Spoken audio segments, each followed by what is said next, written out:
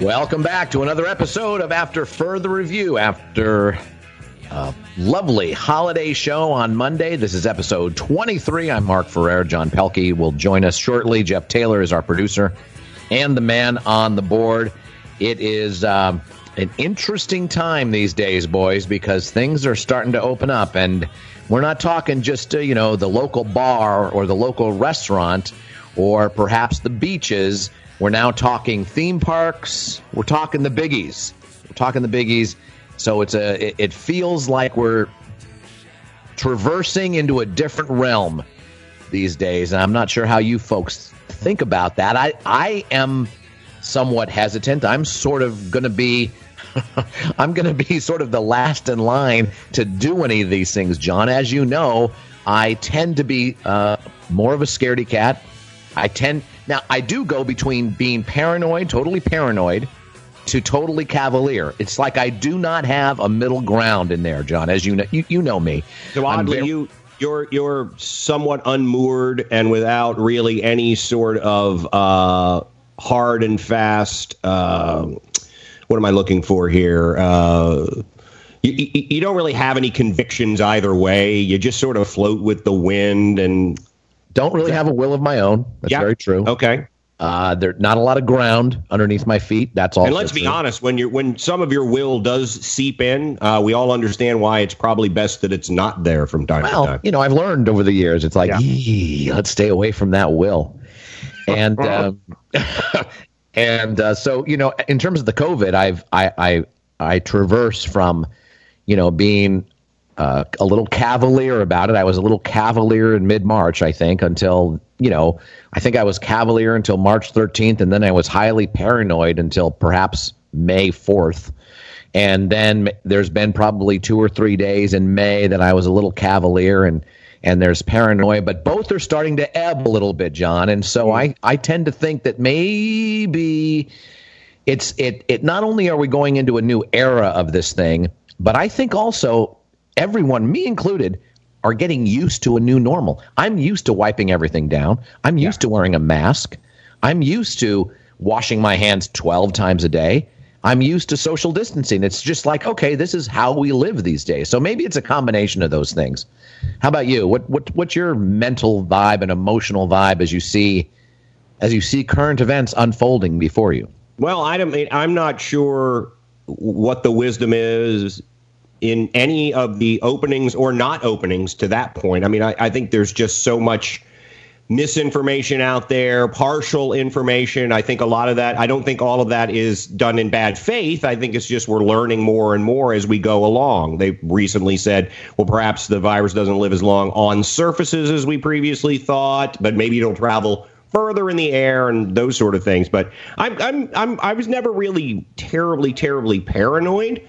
Though I did follow, the guidelines. I do wear a mask, and I didn't really go out among folks other than very quick shopping trips for a while. But since then, I did go out to a local pub, and they have an outdoor area. The seating was very separated, and met up with some friends, and we stayed more than 6 feet apart and wore masks when we weren't drinking our adult beverages and stuff. And that was positive experience, and I think I'm going to continue with those sort of experiences. I'm not comfortable yet. My wife and I are talking about maybe getting some food from a restaurant tonight. We tried to do that maybe once a week or so.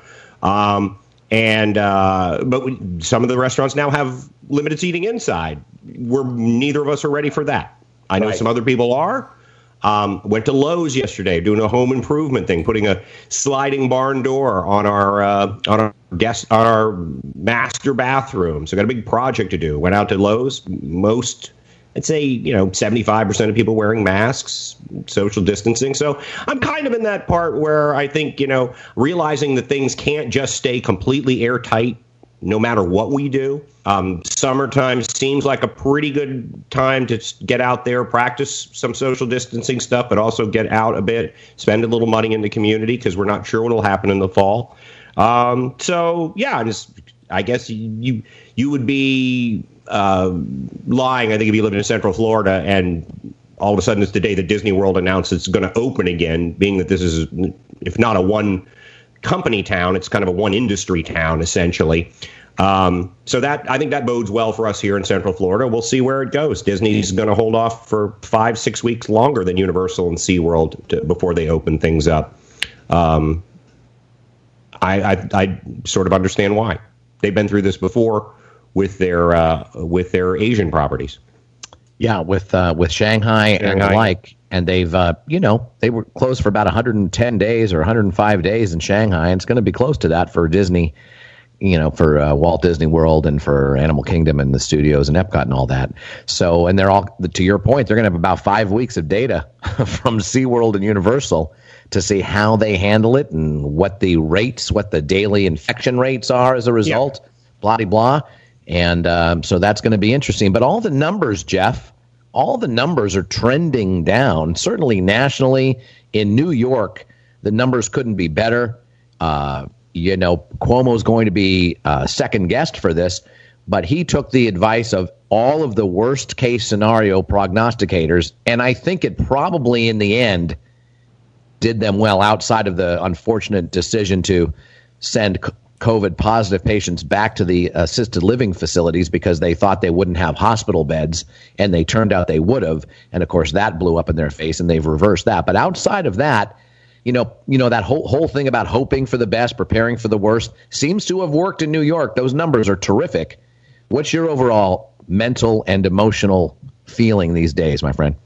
I agree. I mean, everybody was put in a tough position here, not knowing what was going on, having to make big decisions. And even a mistake like that, he made it thinking that he would be putting those older people in a worse position by sending them to a hospital where there would be all of these other people that were ill, hoping that he could send them to a more controlled environment. So I think we're going to second guess everybody that made any decisions during this. So I think that it's time to start considering opening back up. The numbers are seeming to go down, and with the summer coming and the heat, although I've seen reports that doesn't affect it, but the CDC has already come out again and said, wait a minute, we might have been wrong. This thing seems to be living on surfaces again. So I don't know. I don't think we've got enough time to have perfect science on any of this. So we never will. No. Perfect science. No. Well, and again, we still don't have a vaccine for HIV, for crying out loud. Nope. And to your point, when there's now, granted, the time pressure imposed on scientists to find a vaccine and to get to the bottom of this, I think adds to the effectiveness in terms of getting additional science and additional forward progress. You're right. 6-8 months is not enough time to study anything. No. So for us to expect that anyone had all the answers at any particular given time, I think is silly, and I think we need to, take a chill pill, if you will, and not second guess the world over this. Although evidently, if a crime happened 21 years ago, evidently you can second guess that forever, and tweet about it forever, and accuse the person you think is involved. Are you talking about Justice Kavanaugh on this show? I thought we weren't going to do politics. No, we're going to do politics. I'm talking about the Joe Scarborough I know thing. that. And, I know what you're talking about. The president just I mean, I'm sorry. It really does feel like a sketch from the Dana Carvey show. Sometimes his tweets literally feel like they're coming from the mind of Robert Spiegel. I still also think that he's doing the old shell game. He is from New York, and it was big there. He's like, look over here, and then over here. Three-card Monty. He's really, really great at that. And we won't get too deep into the Trump thing here, but he's really, really great at that. But that's a time-honored political thing where people look over here because what I'm doing over here on the other side is so much worse, and I can't let you see that. So, he's just very good at it because he's a New Yorker, and it's three-card Monty. I'm watching Hangar 1 right now, which is the release of all of the documents on UFOs through the past, 65 years. And so I'll believe anything at this point. I heard that's amazing. These conspiracy theories are starting to kind of shape into maybe they don't tell us everything. Yeah. And you used to be not a conspiracy guy back in the day, and now suddenly you are. No, not at all. I used to kind of laugh him off, but now with the UFO thing, I'm like, man, there are some people I need to call and apologize to. Mark's still a second shooter guy, so I know Mark's still a second shooter. Yeah, he's a grassy knoll guy. I'm sorry, the magic bullet will never hold up, regardless of whatever science you give, whatever trajectories you give. The physics work. Well, the physics don't work with the magic bullet, though, Johnny. You don't go through two people and a mainly seat soft in a tissue. car. Mainly soft tissue. Only caught one rib coming into, and then the thigh. I think went through a seat. Went through a seat as well. Yeah, but it's those Ford seats. I had a couple of escapes. There'd be some. It wouldn't be pristine. Made out of toilet paper and spit. So it would not be pristine. And the fact that J.D. Tippett and I almost said Joe Rudy, Jack Rudy. Although Joe Rudy, where was Joe Rudy when this happened? Was he playing in the minors in Dallas? It's certainly a possibility. I think so. Yeah, the Kansas City A's minor league team out of Dallas. Affiliate. This just in: Apple Podcasts suspends after further review for baselessly commenting on the guilt or innocence of Joe Rudy in the Kennedy assassination. When he's a right fielder, Rudy, Joe Rudy, 79, said, "The hell, who are these guys?" I was playing in Iowa in AAA at that point. Sure you were. On further investigation, paperwork shows that Rudy was in Dallas on the weekend. Exactly. On November 22nd, and his whereabouts cannot be confirmed. And his uncle was indeed Jack, who was a friend of J.D. Tippett. Okay, progressive trivia. Not even spelled the same. We did get a comment the other day, by the way, of a listener who said, what show goes from Fagin, the character in Oliver, to H.R. Haldeman in 30 seconds? No other show does that. John then commented, yes, the 8 people that listen this will be their favorite show. This will be their favorite podcast for the 8 people out there. The Cornell history professors I used to mention back in the day, John. We'll never get elected to office, but the enthusiasm of our supporters is through the freaking roof comparatively. It's true. That's what it's all about. All right, let's do some progressive trivia. We're looking for an NFL player, past or present. This guy played with Ryan Fitzpatrick. Not much of a clue, because how many teams has Ryan Fitzpatrick played with, John? 44. And Case Keenum Bulldogs, and at one point he was with the Albany Redlegs of the Continental Football League. He played with Ryan Fitzpatrick and Case Keenum. How many teams of Case Keenum has Case Keenum played for? 41. Hot on Fitz's tail. All right, so he's a 3-time Pro Bowler. This guy has played for 3 head coaches in college and the pros, and all 3 of those head coaches that he's played for have coached in both the college and in the pros. I think that's a decent clue. It's a decent clue. That's a pretty decent clue, actually, yeah. Someone like you, John, might be able to kind of navigate that. Okay. Yeah. Me with the NFL, it's tougher to throw out statistics. Yeah, it is. It's not like baseball where you can really kind of dive into some really noteworthy statistics and still not give too much away. All right. And it's just really easy to cheat with NFL statistics, seemingly. There are fewer statistics that you can throw out there, so you can't, 255 touchdowns, 256 touchdowns. You can narrow stuff down. So that's it, people. We're just trying to prevent you from cheating because we know that's what you're going to do. Yeah, we know you will. I've accused people publicly of that already. I know you have. Yes, you have. I really have. I don't think the man that got Michael Vick got it without cheating. There's no way. We work in theme parks. So we've seen people come up to the booth to get tickets to get into Universal or Disney. You need to say we worked. We worked. We'll never work again. Past tense, yes. It's a good point. But we've seen them walk up there and try to get a half-price ticket for their 10-year-old, and the guy's obviously in his mid-30s. No, I saw a woman walk up with a guy and said, "This is my 10-year-old Bradley," and the guy's smoking a butt. And he's rifling through his discharge papers from the Marines. Just quickly there. It makes no sense. Don't know why he would have them out. Seems like it's a bad idea, but people aren't that bright. They're on vacation. So he's going through that. Apparently he had some sort of VA issues. And why would he do that right at the gate? Rifling. Why wouldn't he? Why That's wouldn't a funny he? word, is rifling through. Now you just I was going to go on for about 20 minutes with this now. Now I'm just, it's been submarine. I needed to stop it. I did need to stop it. Fair enough. Wow. No, I mean, it would have been. There would have been a lot of laughs. The show, man. Who you trying to? He wants you to social distance from that topic. No, we could go on, and we could, and maybe we'll get back to it. Maybe we'll get back to the fact that because we've got another set of progressive trivia clues coming up, and we can talk about how people cheat at that point as well. But let's first talk about, to your point, Disney, John, the theme parks. We talked about them opening. Disney's planning on opening all their parks essentially in mid-July. Universal's doing it next week, as is SeaWorld, I think maybe the following week.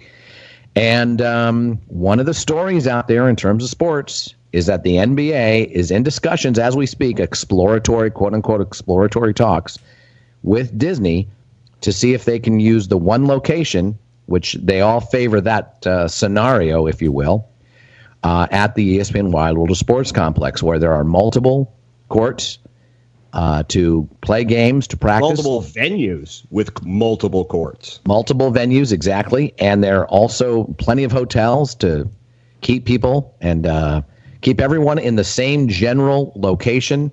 Right.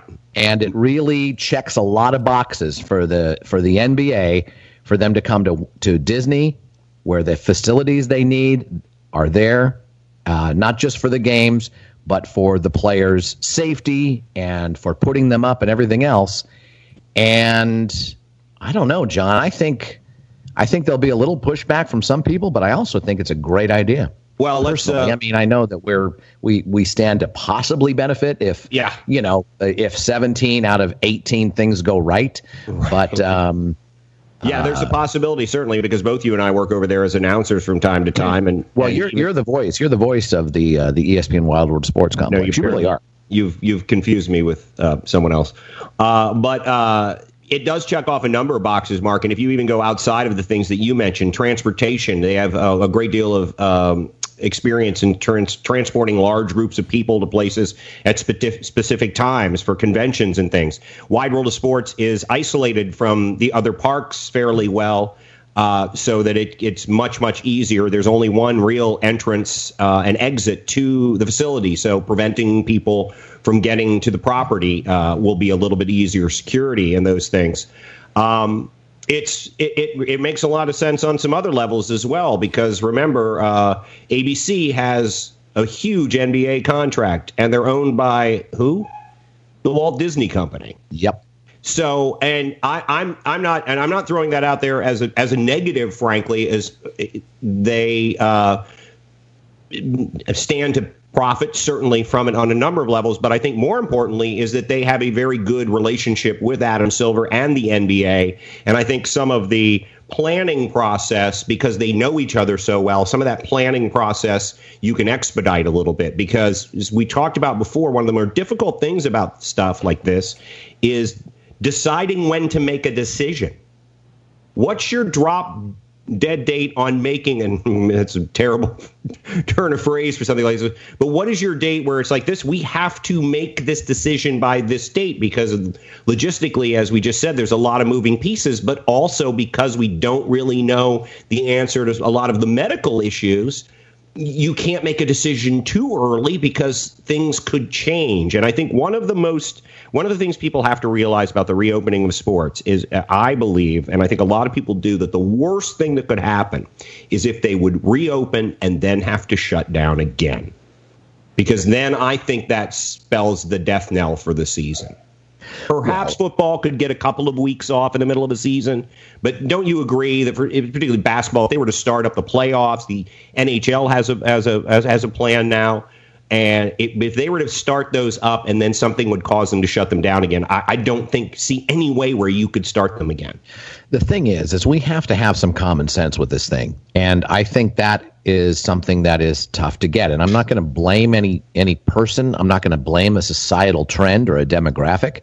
I'm going to say it's very, very natural when you're existing in an uncertain world that you panic and your decisions are based not necessarily on common sense. If we look back to when the NBA closed their season, it's because one of their players was tested positive. Soon after that, 2 or 3 tested as well. I have not heard of anyone else. And all of those players existed in locker rooms, up against other players in games, airplanes, referees, officials that went from game to game. I have not heard of a huge cluster or spread as a result. So if 1 or 2 test positive when this thing comes back, I think cooler heads will prevail and say, listen, we just isolate them. If you've had contact with them, be careful. We're going to test you more vociferously, if you will. They're going to have testing and temperature-taking protocols in place to begin with. Mm-hmm. I think you're right, John. A lot of those questions you bring up, every sports league is going to deal with. But in terms of this decision about location, if they make this call, like I said earlier, it checks off a lot of boxes, and all of a sudden now the decisions, as opposed to this wide highway versus all kinds of choices, has been limited severely, and they can really focus on how to test, how to isolate, how to contact trace, this, that, or the other. And, I don't know what would be in the way outside of what you mentioned, the normal things that are just worrying the sports leagues. What else would normally would be in the way of making this call? I can't see it. And even, cynical outlets like The Guardian can't see it. Yeah, no, I agree with all of those things. I'm a little more concerned that if you had a breakout now in a situation where you had so many of the folks together, and, again, as we've said, no, you try as hard as you want, but you cannot keep things airtight. You will always come in contact with other people, no matter what. Even if you're limiting the number of people there. But if there were then some sort of a situation where multiple people are testing positive, and I don't mean just like 2 people, if people are becoming symptomatic and testing positively, that you might be in a situation where the better part of valor, the smart thing to do is to shut something down. But then the ripple effect of that is, I don't know how you start up again if you do that at this late of a period. They're talking about coming back playing in July. Now we moved into August, something like that. I think they just may run out of time on the season, if nothing else. So that's, I think those are valid concerns. I do think that the scale seems to have tipped a little bit, given all of the things that we still don't know about the virus and things that we're learning. I think the scale has tipped, to your point, Mark, towards looking at something like this and saying, okay, you need to give me the negatives now, because I have checked off many of the boxes that have to be checked off. Now you need to tell me what other boxes we need to check off, or which ones we can move forward without maybe necessarily checking off. But again, and we say this after every discussion we have about this, testing is the key. No doubt about it. And again, they have got to be careful, because you want to have the general public have access to tests, as much as the big sports leagues have access to tests. And we're getting better and better in this country. I think it's up to about 44,000 tests per million, which is finally catching up to the rest of the world. But, that's still an issue. And it's not just one test, John. That's the thing. It's multiple tests for individual people. You've got to sort of keep testing, and that's going to involve an awful lot. But I think in terms of a venue that can house not only multiple facilities, but multiple places to house the athletes, transport the athletes, first-class medical facilities are all around. It is isolated from the rest of the parks. I'm not sure in terms of a location, if they are going to go with a centrally located place in their plan, which seems to be the heart of their plan. If they're going to do that, I'm not sure there's any negatives for going this way. The negatives are the negatives that apply to any situation in terms of opening up a sports league or a theater or a theme park or whatever it is. All right, let's go to our next set of progressive trivias. John, if you want to have your rant about cheating that I so callously, I shouldn't say callously, I didn't do it on purpose like that, but,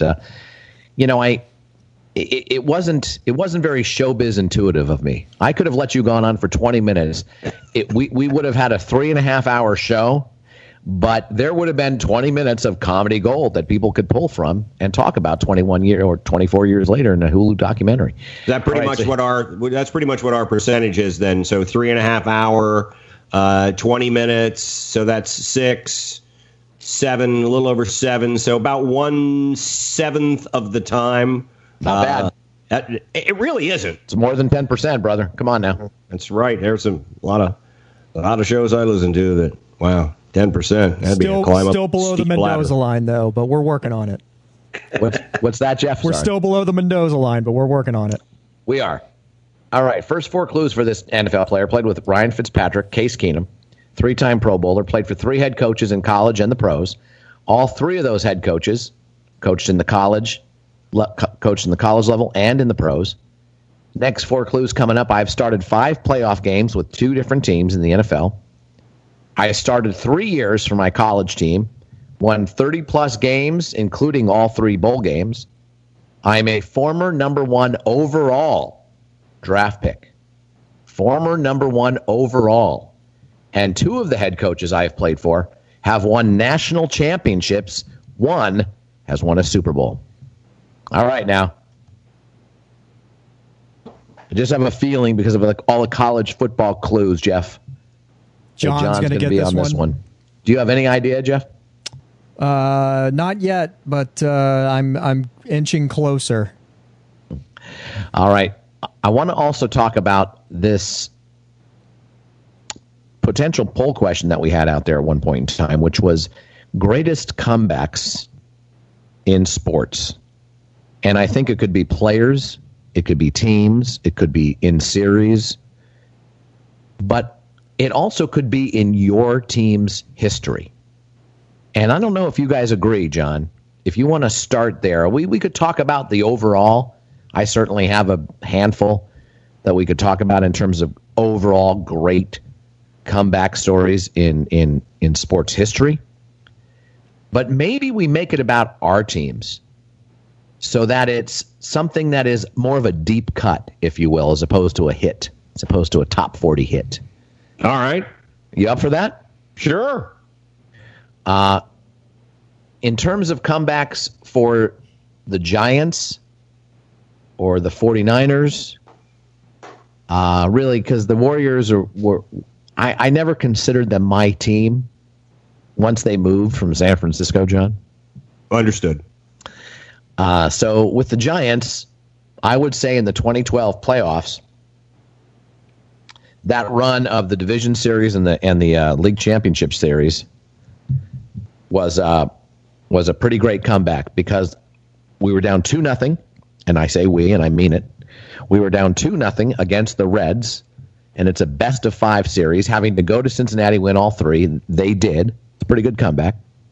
And then down 3-1 to the St. Louis Cardinals in the league championship series, having to win Game 5 in St. Louis with Barry Zito on the mound, who had famously sort of flamed out for the Giants after winning a Cy Young with the A's. And they came back, won all 3. So that comes to mind for the San Francisco Giants. The obvious one for the Niners is the 1980 game. Even though they finished the season 6-10, they were down 35-7, I believe, at the half, and Joe Montana came in, and it was against the Saints, who I think won 1 game that year. So it's a great, noteworthy regular season comeback, but I don't consider it, in my top, even in a top 10. The comeback against the Giants in the wild card game in 2002, down by more than 3 touchdowns, came back to win that game. That's also noteworthy, but the very next week got blown out by Tampa Bay. So it loses a little oomph. The examples I gave for the Giants, they went on to win the World Series. I just think that puts it in a better light. Anyway, those are the things that come to mind, and I think I'll think of some others as we move forward. But do you have anything off the top of your head, Johnny? No. Are you serious? Honestly, are you serious? No, I am absolutely serious, because honestly, when we threw out the greatest comebacks of all time and I started thinking about them, I had one where my team was not on the tying end of that one we talked about, which is the Choke-a-Doke in 1994 between Florida up 28-3, 31-3, I believe, on Florida State, and ended up tying at the beginning of the fourth quarter, and ended up with a 31-31 tie. That I remember. None of the other comebacks that I really thought about. I thought about Reggie Miller, 9 points in 8 seconds versus the Knicks. And I think that was 94. Was that 94 as well? 94, 95. Or all this stuff is early 90s stuff for me. And then obviously the Patriots over the Falcons in the Super Bowl. But you talking about my teams, Redskins, Orioles, Virginia Cavalier football or basketball for that matter, Florida Gators. There are really none that come to the fore for me. I'm sure the Caps have a few. Though for them, I was much more used to being up 3 goals and then losing than I was on the opposite end of that. So I don't really have any for my teams, Mark. Now that you changed the rules on me midstream. I did, and I apologize for that. And of course, I determined in the last show that you like to narrow things down so that basically any question you ask on this show is really the only correct answers are ones that involve the Giants or the 49ers. Outside of that, you will chip away at the answer to the point where you can narrow it down to, I want to know the greatest comeback by a San Francisco team. That's really all you want. You don't want to hear anything else. Well, I certainly want to narrow it down to that for me to be able to talk about. I don't want to talk about anything else besides the Giants and the 49ers. Really, John, if I had my druthers, I'd be doing a podcast on local San Francisco sports. Oh, I realize that. But I don't have my druthers. No, that's not the case, actually. I just thought it might be more interesting. We might get things we haven't heard of if we threw it out to our listeners. We might get things we haven't thought about outside of the Patriots, which is probably the best one of all time since it was the Super Bowl. Obviously, the Bills and the Oilers, which was a classic in 1992 wildcard game. The Red Sox coming back from a 3-0 deficit that had never happened and probably never will again against that one as well. Against their hated rivals. Again, those are the greatest hits. And I thought you'd appreciate that, John, but I guess you're like others that we know that, you need to know ahead of time about things. No, I'm not. Wow. I have, I guess this COVID thing, and it's just becoming more of a planner, John. Okay. You're the one giving me notes in the middle of the show. That's what I'm going to say. If we just need to move on. We're just on it. We're just on the time clock. That's all. I understand that. I understand that. But the thing is, off the top of my head, quite honestly, I cannot remember any major comebacks. One of the great comebacks in a Redskin game is actually your 49ers coming back on them in an NFC Championship game, but then not winning it. I mean, it's one of the great comebacks involving a Redskin team, and we ended up winning. Sadly, we were the team that surrendered that to that comeback. You got your comeuppance the following 2 weeks, though. Yeah, I know. I'm sorry. I know. No, I just thought I'd bring one up. Your team showed a lot of moxie in that. When was that? 84. Well, it was January of 84, but it was the 83 season. So 83 season, right? Yeah. Well done. So, Jeff, anything come to mind with you for your Caps or anything else? No, when I was thinking of greatest comebacks, I was thinking of Adrian Peterson when he came back from that torn ACL the next season and has continued to. When they were talking about him could potentially retiring, and he's still running at the moment. Yeah, I mean, I've thought about players as well. Michael Vick, I think, is an interesting one, coming back from 2 years of prison, and I think he made the Pro Bowl or certainly got a Comeback Player of the Year award. I think some of those stories are pretty fun in terms of individuals coming back. But nothing with your team. So maybe that was ill-advised. I just thought if we threw it out to our listeners, we'd get stuff that we hadn't even thought about. When I think of comebacks, the comeback in the wild card game that the Nationals just had last year was fun. That was a big comeback. That one may actually go down in history, although it seems so fresh now. You don't think of it like that. But comebacks wise, nothing strikes me as huge other than the ones that everyone would know about in the past.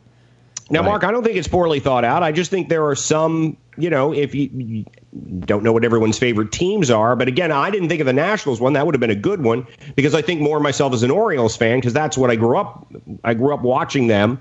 And while I follow the Nationals, I actually follow the Orioles more closely and just trying to remember one of those. But I would love to hear of other people's because all of the ones I remember are the very, very specific ones that everybody remembers. Reggie Miller, the famous Reggie Miller, which I just thought was amazing. Patriots in the Super Bowl. The Red Sox, the Yankees. That may be the single greatest comeback if you're encompassing series and then throw the history of who it is on top of that. But I just don't have any off the top of my head for my teams. Now, I'll probably Google it, and I'll find some that I can't remember. But just none that I can. And I'll fully admit that my memory of regular season, I'm not like a baseball player. We talked about this. Baseball player is like 90, and you interview him, and he will remember. You can go, hey, I was at a game in 47, third game of the season. Is it? Yeah, Phillies. I went 2 for 5. I mean, they just remember that crap. I don't remember. So good. I would say though, in all of sports, it is hard I would say it's hard to make an argument against the two of the greatest comebacks of all time for the NFL and Major League Baseball involve New England teams. Yeah, absolutely. I don't know how you get to a better comeback than being down 28-3 in a Super Bowl in the third quarter. I watched that the other day. I picked that game up, I think, midway through the second quarter. They were showing it on Greatest Games on NFL Network and picked it up and stayed with it. It was a shortened version they obviously took out. It wasn't the full broadcast, but still I stuck with it for like an hour and a half to watch the end of it because I remember sitting here in my living room and it was my wife and I and just a couple of friends of ours watching it. And we were kind of only half paying attention after Atlanta got up so big. We're having some drinks and sure. Out in the pool, and then, take the dogs for a walk, paying no attention. And then all of a sudden we're turning around and, look at that. They scored a touchdown. Isn't that cute? Oh, isn't that neat? And then, it happened. And then, of course, as we said, the Red Sox Yankees, there is no more storied rivalry in sport. Yeah. Though we can argue that one will now get the Ohio State, Michigan fans who will jump on board with that. But is there a more storied rivalry? And then in a series that's worth more, right, that ends up looking so lopsided to begin with, and then throw in the personalities involved, and it's just it's as good a sports story as there ever was or ever could be in my mind. And it's against the backdrop of Boston sports having so much heartbreak and disappointment. And it's like it's the old adage that the arc of history bends towards justice. Because if you live long enough, or if you have a big enough view, this city that has been cursed outside of the Celtics, and the 50 Bruins, years ago. And the Bruins. The Bruins to some degree, but I mean, the Bruins didn't do anything for decades. And I know they won one over the last 10 years, but in terms of the Red Sox and the Patriots, brutal heartbreak. And, and now they own maybe the two best sports comebacks in the history of all North American sports. It's quite storybook. All right. Jeff got it right, John. Yeah, I saw that. I should have thought. I cannot believe I should have seen that one coming. I should have seen that one coming. Yeah. That's one of your go-to guys. You should always think when you start throwing out college, it's going to be either of the SCs, more than likely. Not necessarily, but yes. Yes. I am the active leader. Okay, we'll go back. Played with Ryan Fitzpatrick, Case Keenum, 3-time Pro Bowler. Played with 3 head coaches in college and the pros. All three have coached in college and the pros as well. Started 5 playoff games with 2 teams. Started 3 years for my college team. Won 30-plus games, including all 3 bowl games. I'm a former number 1 overall draft pick. 2 of the head coaches I played for have won national championships. 1 has won a Super Bowl. I'm the active leader in fumbles returned for touchdowns. How about that? Active leader there. Last 5 years have averaged over 6 sacks and 45 tackles a season. Not complete all-pro numbers in my mind. My college team finished in the top 10 during my entire career there, and I am currently a free agent. Jeff got it right. Well, we'll wait to say it in case people are playing. But, yeah, I'm going to ask. I'm going to call. I'm going to ask for a clarification on early clues that still remain confusing to me, and that's the whole coaches thing. Because I initially wrote it down thinking he played for 3 coaches in college and 3 coaches in the pros, 6 total. And then you said all 3 coached in both. So I'm assuming what you meant for is he had 3 coaches all total through college and the pros. So that was confusing to me. I understand you reading that right, but yes, played for 3 head coaches in college and the pros. So I should have said a total of 3 head coaches in college and the pros would have clarified that. So you may have gone off the beaten path a little bit with that. I apologize. No, that's not why I didn't get it right. But immediately it said all 3 have coached in college and the pros, so it sort of clarifies it in the very next clue. No, I get that. I just don't, And being a guy that got it, that clue had nothing to do with me getting it. Guys, is like, I don't know, Anthony Burgess or something. He's got a Clockwork Orange feel to the language where I've got to read around it 3 or 4 times to figure it out. So. Again, all 3. The very next clue said all 3, so it clarified. I know what I'm saying. It just had an Anthony Burgess-like feel to it. If you've ever read A Clockwork Orange, and if you hadn't, I highly recommend reading it. But it is one of those that requires. Mark, have you read A Clockwork Orange? I have not seen the movie. Was plenty for me. It was. Oh, you're one who hates the movie. No, I don't hate it. It's just I have no desire to see it again. That used to be our go-to midnight movie back in Virginia when I was a kid, because they played it, and midnight movies were huge in our area on the weekends. Every theater showed dozens of midnight movies, and that was something you did consistently. I don't know if everyone else did as well, but in the Northern Virginia, D.C. area, it was a big deal. And Clockwork Orange was, I think, one of the theaters there always had Clockwork Orange. Just like there were a handful of movies that would always play. Halloween would always play in a midnight movie, and Clockwork Orange. And we used to just, if we had nothing else to do, we'd sneak beer into a midnight showing of Clockwork Orange and laugh. Because man wants a comedy in a midnight film. Forever changed the song Singing in the Rain for so many people. Not me. No.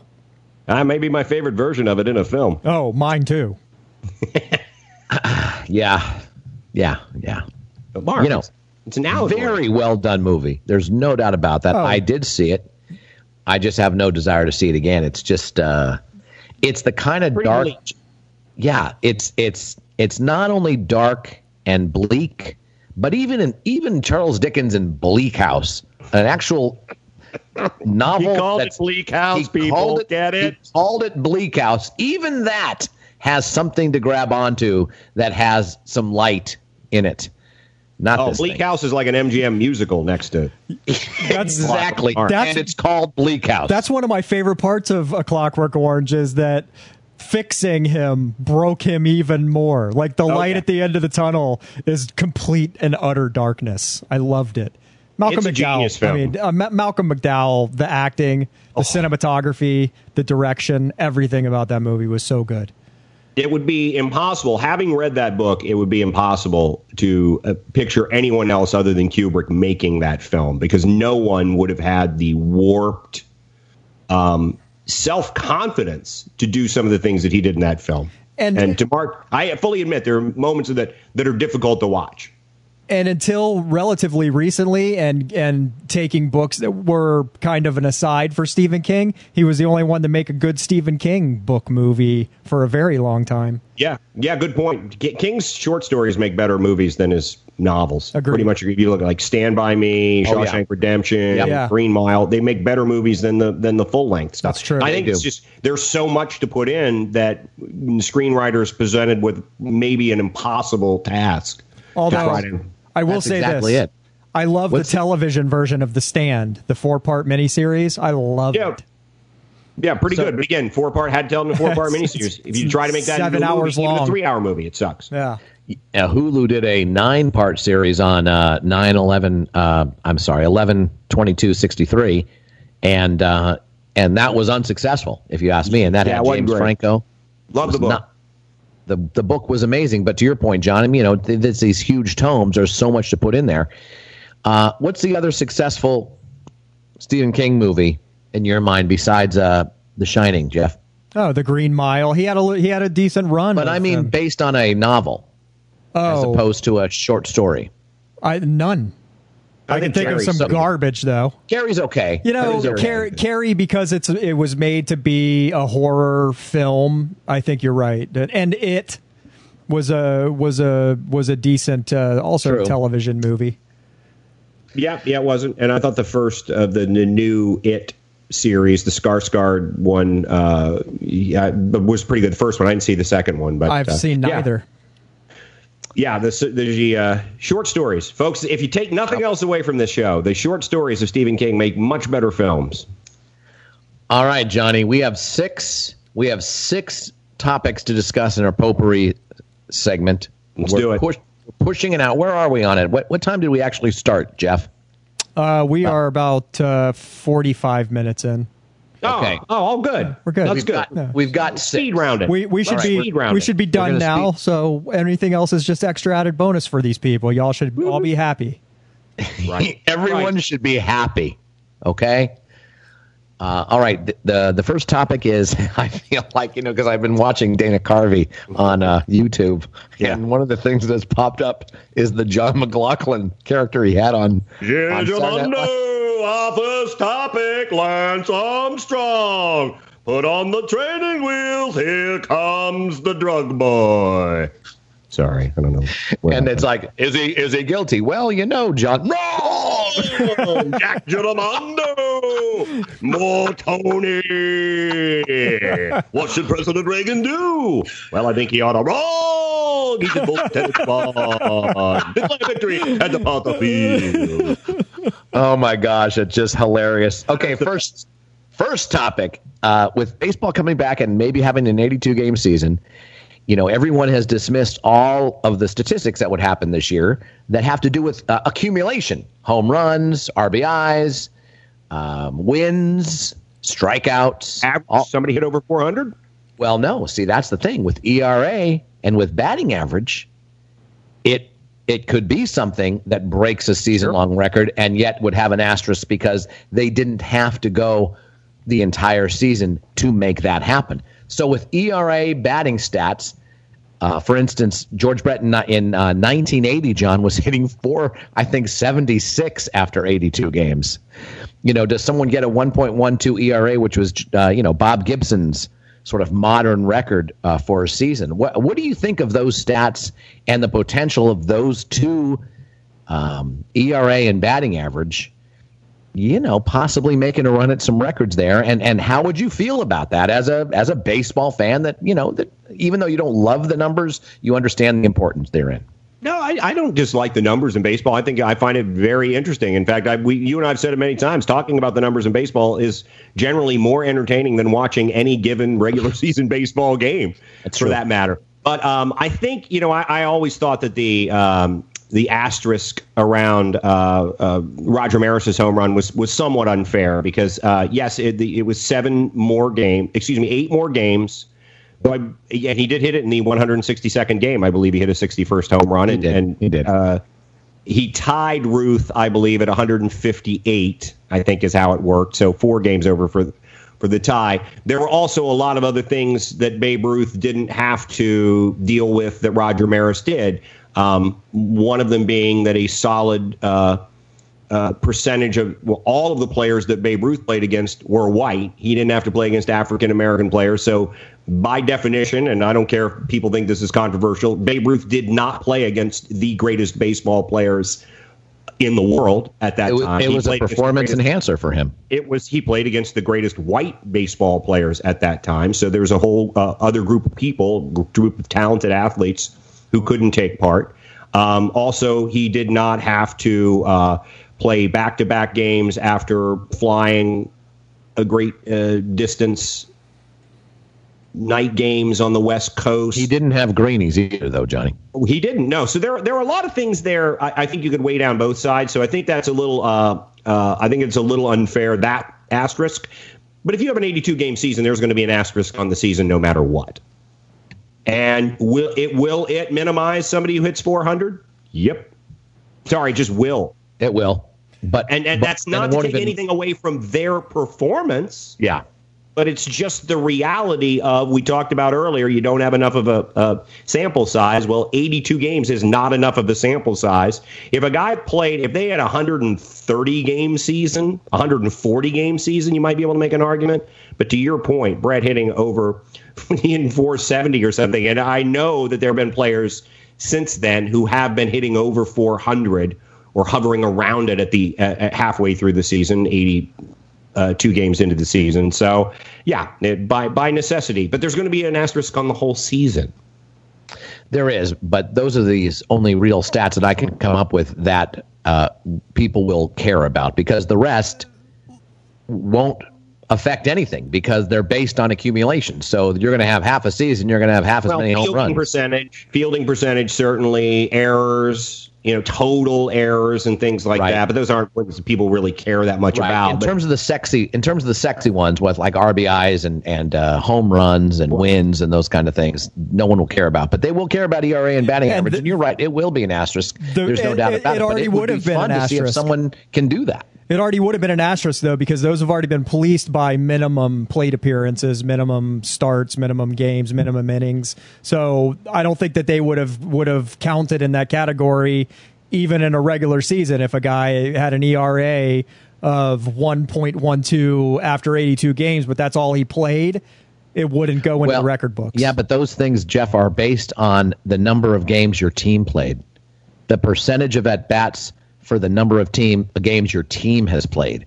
So, yeah, if you only start 82 games in a season that's a normal season, you're not going to qualify for the batting title. Right. But if your team only played 82 games. No. It's a minimum of this many innings, and I think that they'll be under the threshold of that many innings regardless because of half of the innings being lost. But the decision on what the minimum innings is based on what an average number of innings in a 162 game season are. So there would be some massaging of that to some. But again, I don't think it's batting average. But I really don't think it's going to matter in the end. I think what you're going to run into is it's going to be, and they may have to just add another place into the record book on it, is in a shortened season, which was shortened for no fault of anyone's involved. I still think you can celebrate somebody if they do hit 407 over the season. Wrong! No! The answer is no. They should be frog-marched out of the league and perhaps shot. Okay, next Giacomo. NFL projections. God, that's just hilarious. It totally holds up 30-some-odd years later. NFL projections, pretty low-hanging fruit when this happens. And, I always sort of roll my eyes on a couple of things, John and Jeff.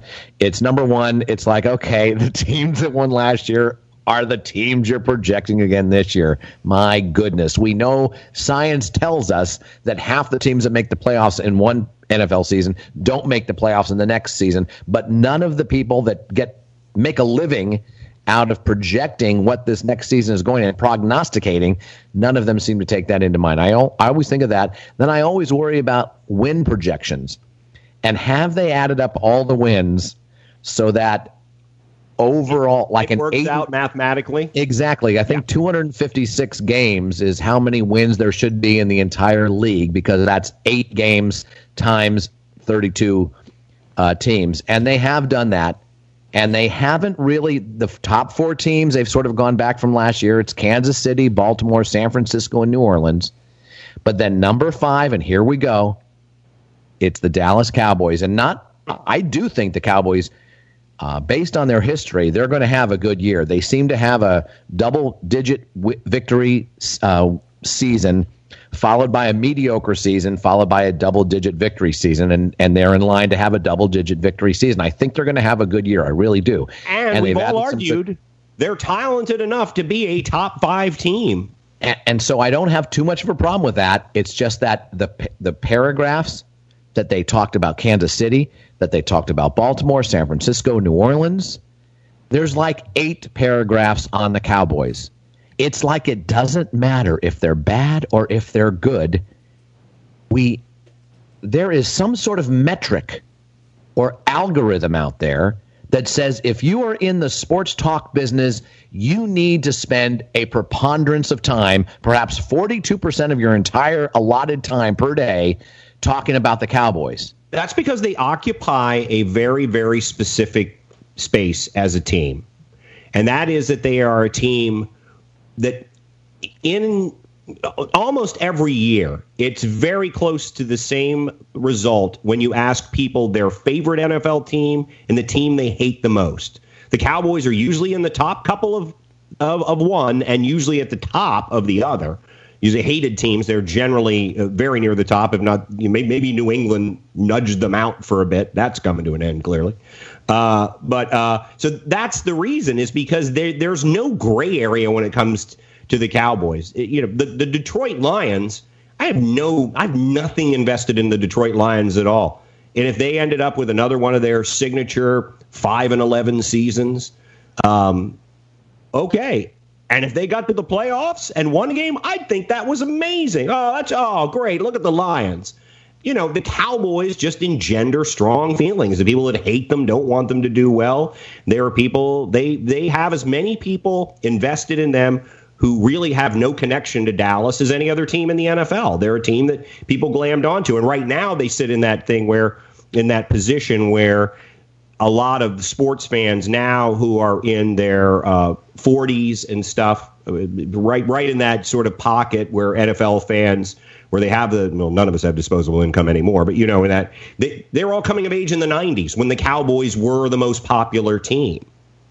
So, all right, a lot of Pittsburgh Steelers fans out there who are our age, Mark, because they didn't live in areas where they either lived in an area where there was a crappy team, hello Detroit Lions again, or they didn't live in an area where there was a team near. So who do they glam onto? Well, who are they seeing most often? They're seeing the Pittsburgh Steelers on national television. They're seeing them in Super Bowls. So, that's what the Cowboys have going for them. And this is not disputing that we talk about them way too much. And I love, though, that they're number 5 because I hate them. And I think expectations will sink them. Well, and I mean, perhaps that's the case. I don't think so. I think they're going to have a pretty good year. But I just don't understand. Well, I guess I should say, instead of not understanding, I guess I just have to tip my hat to Jerry Jones, because despite the narratives shifting wildly since the 70s with Hollywood Henderson and America's Team and everything else, that narrative that was out there, everyone wanted to hate the Cowboys, or a few that loved them. But then they didn't mean anything. Then, of course, it's Jimmy Johnson and Jerry Jones, and there's a lot to hate about that team. Very arrogant, very cocky, riddled with drugs and prostitution. So, some things to like as well. But then, literally, John, since 1996, they've won one playoff game. Yeah. In 25 years, they've won one playoff game. How has he maintained that mystique so that the whole country either loves them or hates them? I don't get it. Well, I think some of it's just that the myth was so great from the previous incarnation of the Cowboys, the Tom Landry, Roger Staubach Cowboys. We were able to create a myth, throw the cheerleaders in there, because if you weren't somebody who grew up in the 70s, you don't realize how ubiquitous the freaking Cowboy cheer. They had a made-for-TV movie, for God's sake. They showed up on the Love Boat. They were on, everybody's Christmas special. They knew how to market that team back then, and they continually know how to market that team. And it's just, it's that thing. If you say you're America's team enough, people eventually believe you. Well, and then evidently generations upon generations still believe you. So it's remarkable, and we'll see what happens. And NFL Films helps make myths, Mark. NFL Films help make myths. Well, I mean, yeah. we all, kids of our age, I'm too young to remember when the Packers were in their heyday in the 60s, but I grew up thinking it was the greatest thing ever because I saw the myth that was made on NFL films. Yeah, it's good. And Roger Staubach certainly cashed in on that myth. I think he's worth, I don't know, $800-900 million at this point in time. He is considered one of the richest former athletes. He got involved in the real estate business in Dallas, though. It wasn't just Mark. Got to give Roger a lot of credit. I hate the fact that he was a Cowboy, was a Navy quarterback. I have a great deal of affection for him. But he actually didn't just cash in on his likeness. He got involved in real estate, learned a lot, and then he had the extra added thing when no one turns down a Texas real estate meeting with Roger Staubach. So he gets into every room. That's true. And with that oil bust in the early 80s, remember that in Houston? Yeah. That's right when he retired. So he probably gobbled up a lot of early properties at next to nothing and has been able to parlay that pretty well. And I'm sure he had all kinds of inside information as well. Who's kidding who? Let's go to the match. I'm going to cut a couple of topics right now unless you really feel strongly about those, Johnny. How do I ever feel strongly about anything? Yeah, I mean, I just thought you maybe felt we're going to talk Reggie Bush a little bit later, but I feel more sorry for him than anything else. And Lance Armstrong, the first part of that. I haven't watched it all, the first one yet. On the second one up Sunday. So. I think it's a fascinating topic. There's no doubt about it. He's a fascinating guy. Yeah, and it's a classic American story, and we'll see. Because we love to build him up, we love to tear him down, but we also love to see him kind of love a redemption. Dust themselves off and start over again. We'll see what happens there. The match 3, you said they're already talking about the match 3 because the match 2 was so well covered, well viewed, and got a lot of love, just not only on television but on social media.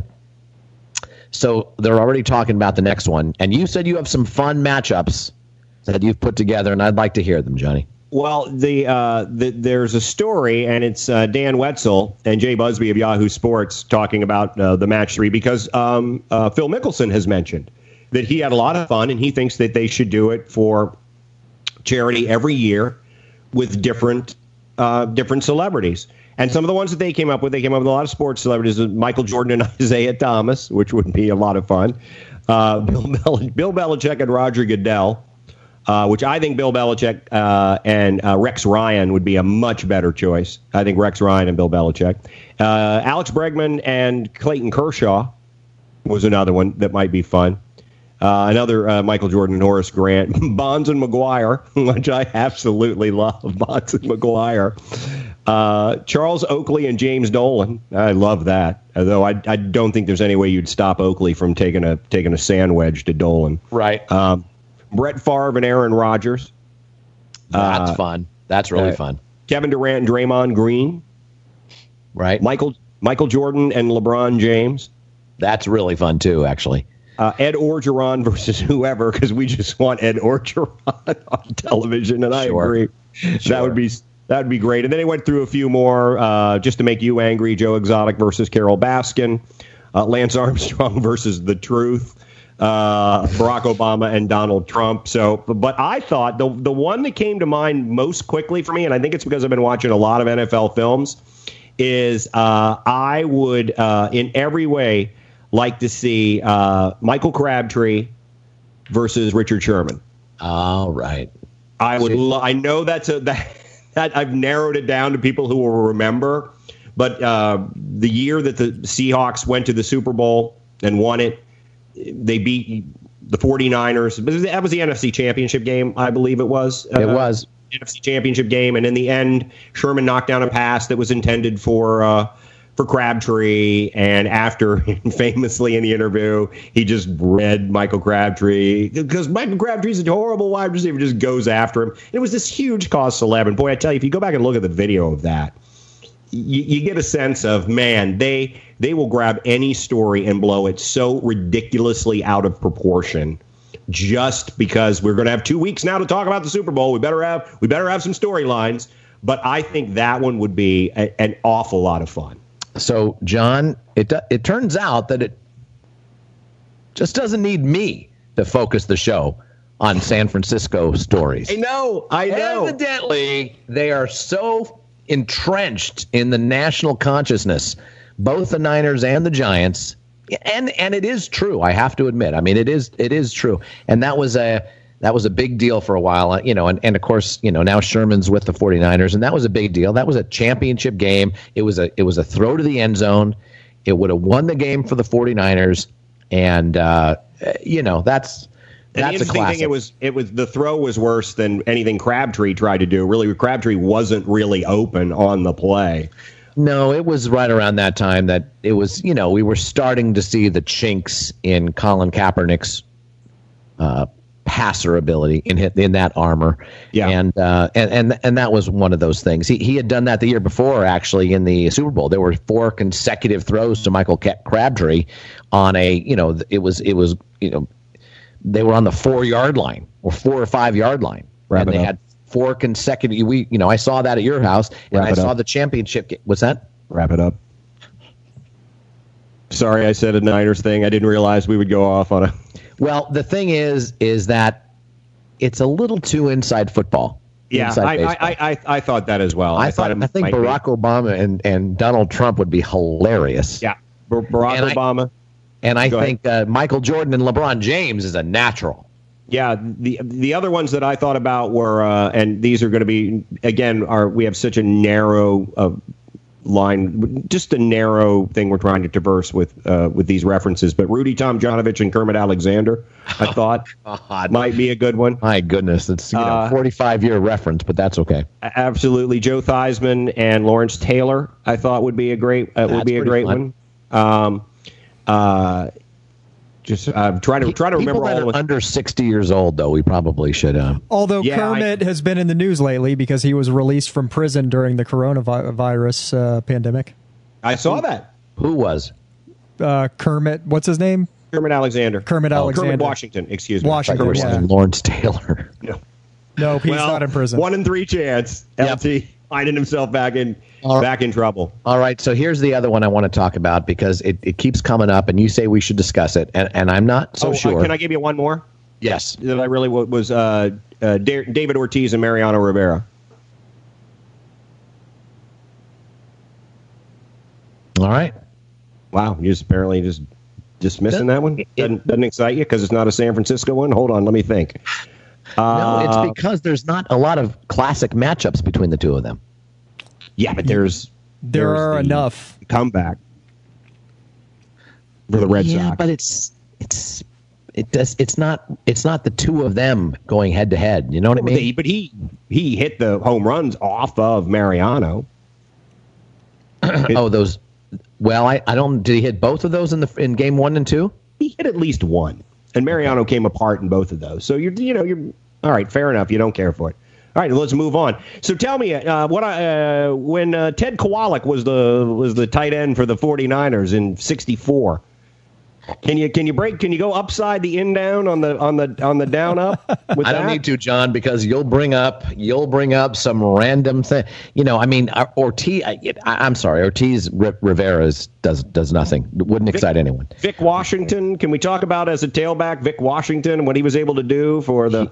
He was able to do a lot, and he had a kickoff return for a touchdown in the opening seconds of the divisional playoff between the 49ers and the Cowboys in 1972. So Aaron Boone and Tim Wakefield also doesn't excite you? Aaron Boone and Tim Wakefield? Again, that's fine. It's one pitch, right? It's one matchup. But still, it's No, you can relive that moment. We're going with Tom Brady and Peyton Manning. We're using that as a template. And we're going to do one pass or one pitch. No, it's got to be something that has generated in the zeitgeist in terms of a rivalry of Joe some sort. Montana and Danny White doesn't appeal to you. Now that one you're seeing Montana and Marino would work. No, actually, I thought when this was the final one, and I'm sorry to have hijacked this a little bit, but I thought the final one should be the two greatest players in sports never to win championships, and I thought it should be Charles Barkley and Dan Marino. I think Barkley. So I don't know who you put with Barkley is the thing. Barkley wants to be out there so badly. Yes, he does. And I think it would be funny just to throw him out there. And he obviously is a telegenic personality. Oh, and Dan Marino is too. That would be pretty fun. I like that one. I think that one works. Except I think Dan Marino tried to qualify for the U.S. Senior Open or something. I mean, I think he is a scratch golfer, and Charles Barkley is so horrible. You got to put Barkley with Tiger to have any chance whatsoever. But the great thing is you can promo it like someone's got to win. Wow. Finally. Someone's got to win.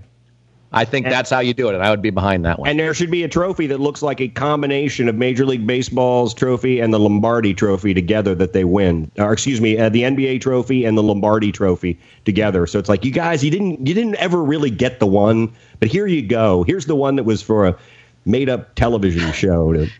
Here's a facsimile so that you can tell your grandkids that you did win a championship of some sort. Yep, I think that would be great. Actually, I like that one. That one could be top 3 for me, along with Michael and LeBron and Barack and Donald Trump. I think that'd be fun. All right, so how about this NFL onside kick thing, John? Both times you've sent it to me, right? My eyes have rolled into the back of my head, like by the second or third paragraph, when I've tried to understand what in the hell this is. What in terms of this idea that the Philadelphia Eagles has put forward as a sort of new rule for onside kicks, is that, I guess, if you're at 4th and 15, no. Here's the rule. No, here is the rule. The rule, what they're proposing is, and you can only do this once in a game. You can only do it twice during the season, I believe, or are the rules that are there. But if you scored, if you're trying to come back and win a game, and it can only happen in during regular playing time. You can't do this in overtime. Even if you kicked a field goal, you can't then do this in overtime.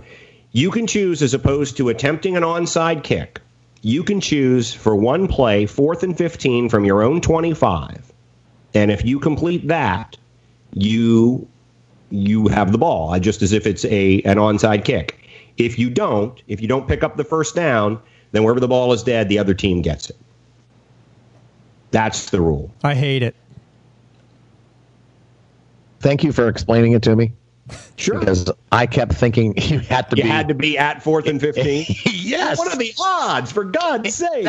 That's why I gave. That's why As I would a matter give of up fact, on the articles. I would be much more sold on that rule if it did have to be 4th and 15. The one in a lifetime. If it's like 3rd and 12, you either try to make the first down or you have your quarterback take a 2-step drop and just fall down. Now it's 4th and 15. We get an extra play. The funny thing is that at 4th and 15, you do have that play. You already have that option to go for the first down. Yeah, and if you don't get it, then the team gets it wherever the ball was. I thought you could do some sort of kick or something. You could do a drop kick at 4th and 15 and maybe have more of it. But apparently, I did read enough to understand that these days onside kicks are it's very rare to recover an onside kick these days. For whatever reason, the teams have figured things out, or whatever it is, and it's much more rare to recover an onside kick than it used to be. So if you want to have that as an option, as a what was it before, John? Maybe an 8%. 9% option that you would recover the thing, and maybe now it's down to 4, or 5. Right. If you want to have it, if you want to, and what are the odds of completing a 4th and 15? I'm sure they've looked at that, and I'm sure it's greater than the odds of actually recovering an onside kick. But the problem with that is it's not every 4th and 15 completed is worth the same. If you're down 30 with a minute left and you complete a 4th and 15, it's probably because the other team is like, all right, let's get out of here. If indeed you are marching towards a comeback, then what are the odds that you can actually do that? So the odds are probably not as great as they appear to be if you look at the overall statistics of a regular season. But it's kind of interesting. It is, but what's the motivation behind it? As with everything in the NFL, they want to make sure that they keep people involved in the game as long as you possibly can. And if it gives you a slightly better chance of coming back at the end of a game that otherwise people would lose interest in, keeps you there, then there you go. The onside kick is one of the most exciting things in football. If you want to up your odds of getting an onside kick, Get better at getting onside kicks. Practice it. It's inevitable that one is going to eventually happen. At some point, yes. And I'm not sure why the percentages have gone down from, say, 9 to 5%. I'm not sure what those reasons are. And I'm not sure if additional practice, Jeff, is going to increase it to 9. I mean, I know that's the old school mentality. Yeah. I understand. No, I think that if you're the team if you're the Eagles and you want more onside kicks, then if you're the team that's practicing it and the defensive team isn't practicing it, just like always, then I do think you up your odds. Johnny, this is my issue with it, is that you're going from special teams to keeping that defense on the field. And that's sort of odd to me. It's like you've done your job, you've gotten off the field, and now it's, well, actually, I guess it's for a kickoff, so the defense hasn't been on the field. So, and also the hands team comes on an onside kick, so I think more of the starters are in there. It's just using a whole different part of your team in order to stop it. I mean, I think it's a fun idea to talk about. I think it's, to your point, John, I think that's the most prescient thing you said on this whole thing, is that why don't we throw out a rule change that people will talk about in the dead zone between the draft and when we announce when training camp is going to be back? Yeah, because most of the rule changes that are thrown out there are minuscule. People don't even know anything about them, and but when they throw something out like this, people talk about it. It's like the instant replay for pass interference, which they are doing away with again because it proved to be kind of a nightmare. But I think sometimes throw it out there either to your point, Mark, pique people's interest in the dead time, or to just give them something more to pique their interest in the regular season, because there's so many ways to consume NFL games that I know the NFL is never going to struggle for TV ratings, but more and more people are putting on the red zone. More and more people are watching their highlights at another time when they can, or even the full game at another time. So I think it's, they're just trying to tweak it. Football has generally done a relatively good job.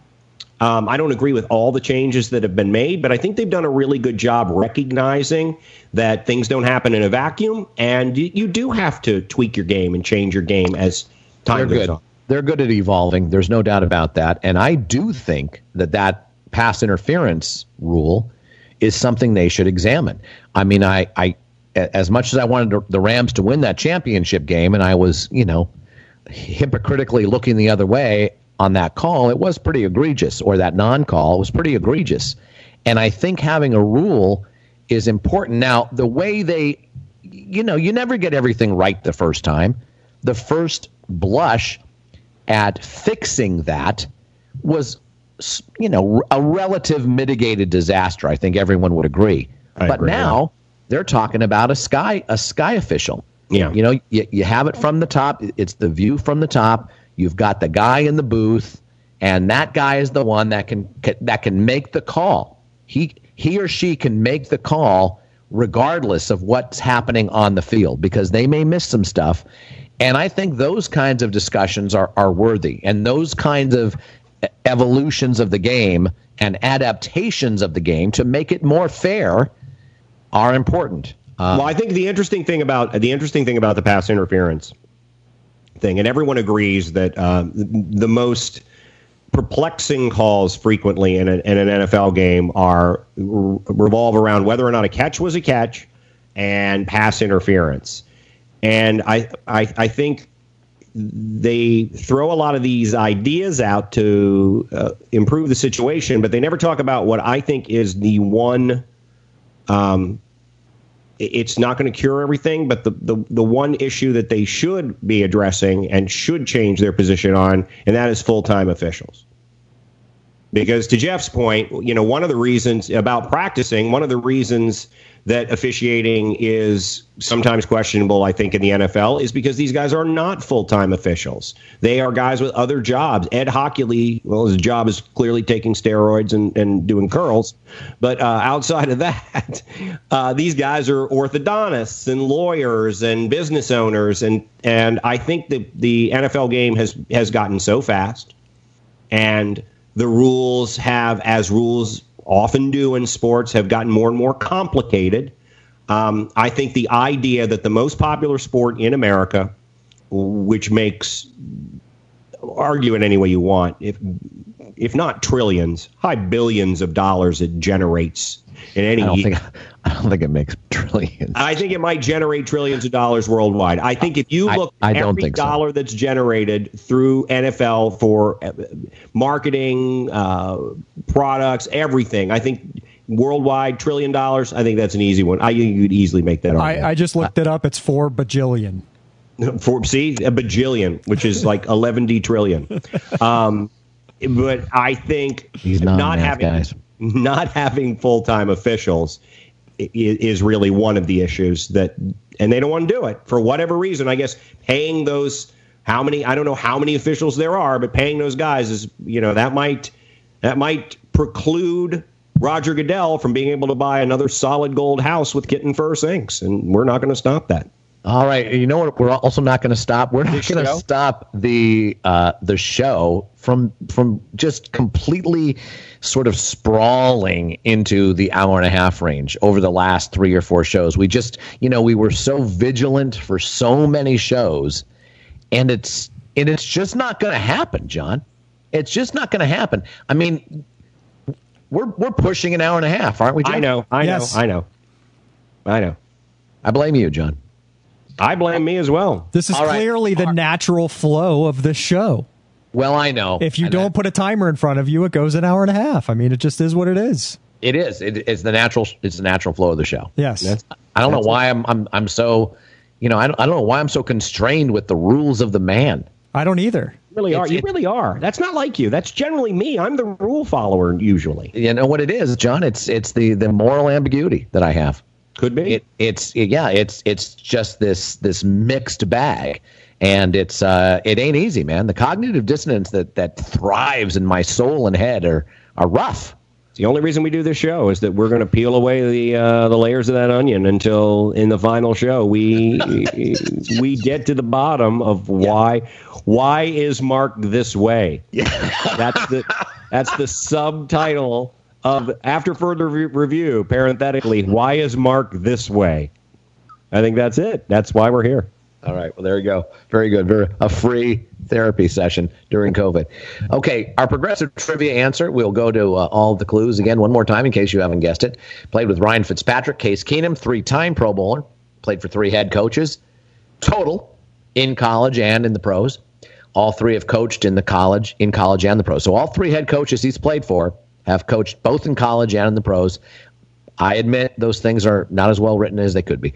I have started 5 playoff games with 2 teams, started 3 years for my college team, and in those 3 years won 30-plus games, including all 3 bowl games. A lot of success for that college football team while I was there. Former number 1 overall draft pick. That's big, and that's a cheatable clue right there. Yep. That's what gave it away to me. Okay. That, and there's only 1 coach. 2 of the head coaches I have played for have won national championships. 1 has won a Super Bowl. And I am the active leader in fumbles returned for touchdowns. He has 3, and that's the active leader. He's tied with a few others. Last 5 years have averaged over 6 years and 45 tackles a season. Good, but I don't think great. And my college team, while I was there, finished in the top 10 all 3 of his years there during his entire career. Currently a free agent. It is Jadeveon Clowney. So the number 1 draft pick overall is the one that turned you, Jeff? And the fact that Pete Carroll's the only active coach that's won a Super Bowl and a national championship. That's true. Yep. That's true. So there it is. Jadeveon Clowney. Yeah, you're right, John. South Carolina, USC. That's all you know. Perhaps Stanford. Maybe Notre Dame. Stanford, nothing, though, post, 1972. So, essentially the Plunkett years. Let's just be honest. Essentially, yeah, let's be honest. Notre Dame, maybe Michigan in the Harbaugh years because it's the connection. But I have done some other college football clues for you that have nothing to do with anything that is my purview in college football, and you've gotten it right away. Because I've given you clues that were too easy. I will tell you that they played in the Orange Bowl or the Liberty Bowl, and you'll know exactly the college. And it's like, what? I'm pretty good with that stuff. Yeah, Capital One Bowl. They played in the Capital One Bowl and the Gator Bowl. You know, you would know, and they played a Big Ten team. You would know immediately that it was a SEC team that finished second or third overall.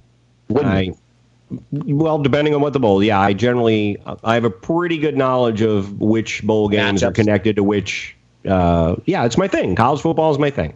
All right, there it is. So, anything else, boys? This was fun. Yeah, actually, you brought up Harbaugh, and we'll talk about this more on the next show. But since we're running late anyway, Harbaugh mentioned that he has no problem playing college games without fans, and some other programs are opposed to that. And someone on television / radio opining that that's because Michigan doesn't really have a home field advantage. As big as the Big House is, it's not a home field advantage field, and it hurts teams like Ohio State, Wisconsin, and some schools that really do have home field advantages more. Is it that people are pushing back against it, or are they pushing back because they need some sort of revenue stream? From ticket sales. There is that as well, but the argument with somebody saying, wow, Harbaugh, and he's got the largest stadium, and it's like, well, but really the Big House isn't necessarily a home field advantage for him. So, of course, he, on pure football terms, might think, wow, I'd rather go in and play Ohio State in the Horseshoe with, 60 people on the sidelines versus all of those folks in the stands. Well, there you go. And he knows his team, and he knows, they have not beaten them. And perhaps part of that is the environment that they've been in. Now, granted, a couple of those, he's been there, 2 years now? 4 years or 5? I think this might be his 5th year. Yeah, I think 15 was his first. So, actually, he's done 5. This will be the 6th. This will be 6th year. Okay. So, yeah, that's interesting. It's interesting. But I just thought it was funny. He came out. He was one of the first coaches to come out and say, yeah, I don't have any problem with that. And then if you go inside and you go, well, there may be a football reason he doesn't have as big a problem with that as some other people. So is the biggest home field advantage in college football before we leave a night game at LSU? I always thought that might be it. That's certainly a good one to make an argument for. The biggest home field advantages in college football, and I think we've mentioned most of them. Certainly, Alabama has a great one, but again, they've had really, really great teams, and they've been equally as dominant on the road, really, in places like LSU generally. But I think there is something about night game at LSU that is incredibly intimidating. Sure. All right. There you go, folks. That does it. Another hour and a half show in the books. Episode 23 for Jeff Taylor. John Pelkey, I'm Mark Furr. You've been listening to After Further Review. Stay safe, folks, and good luck.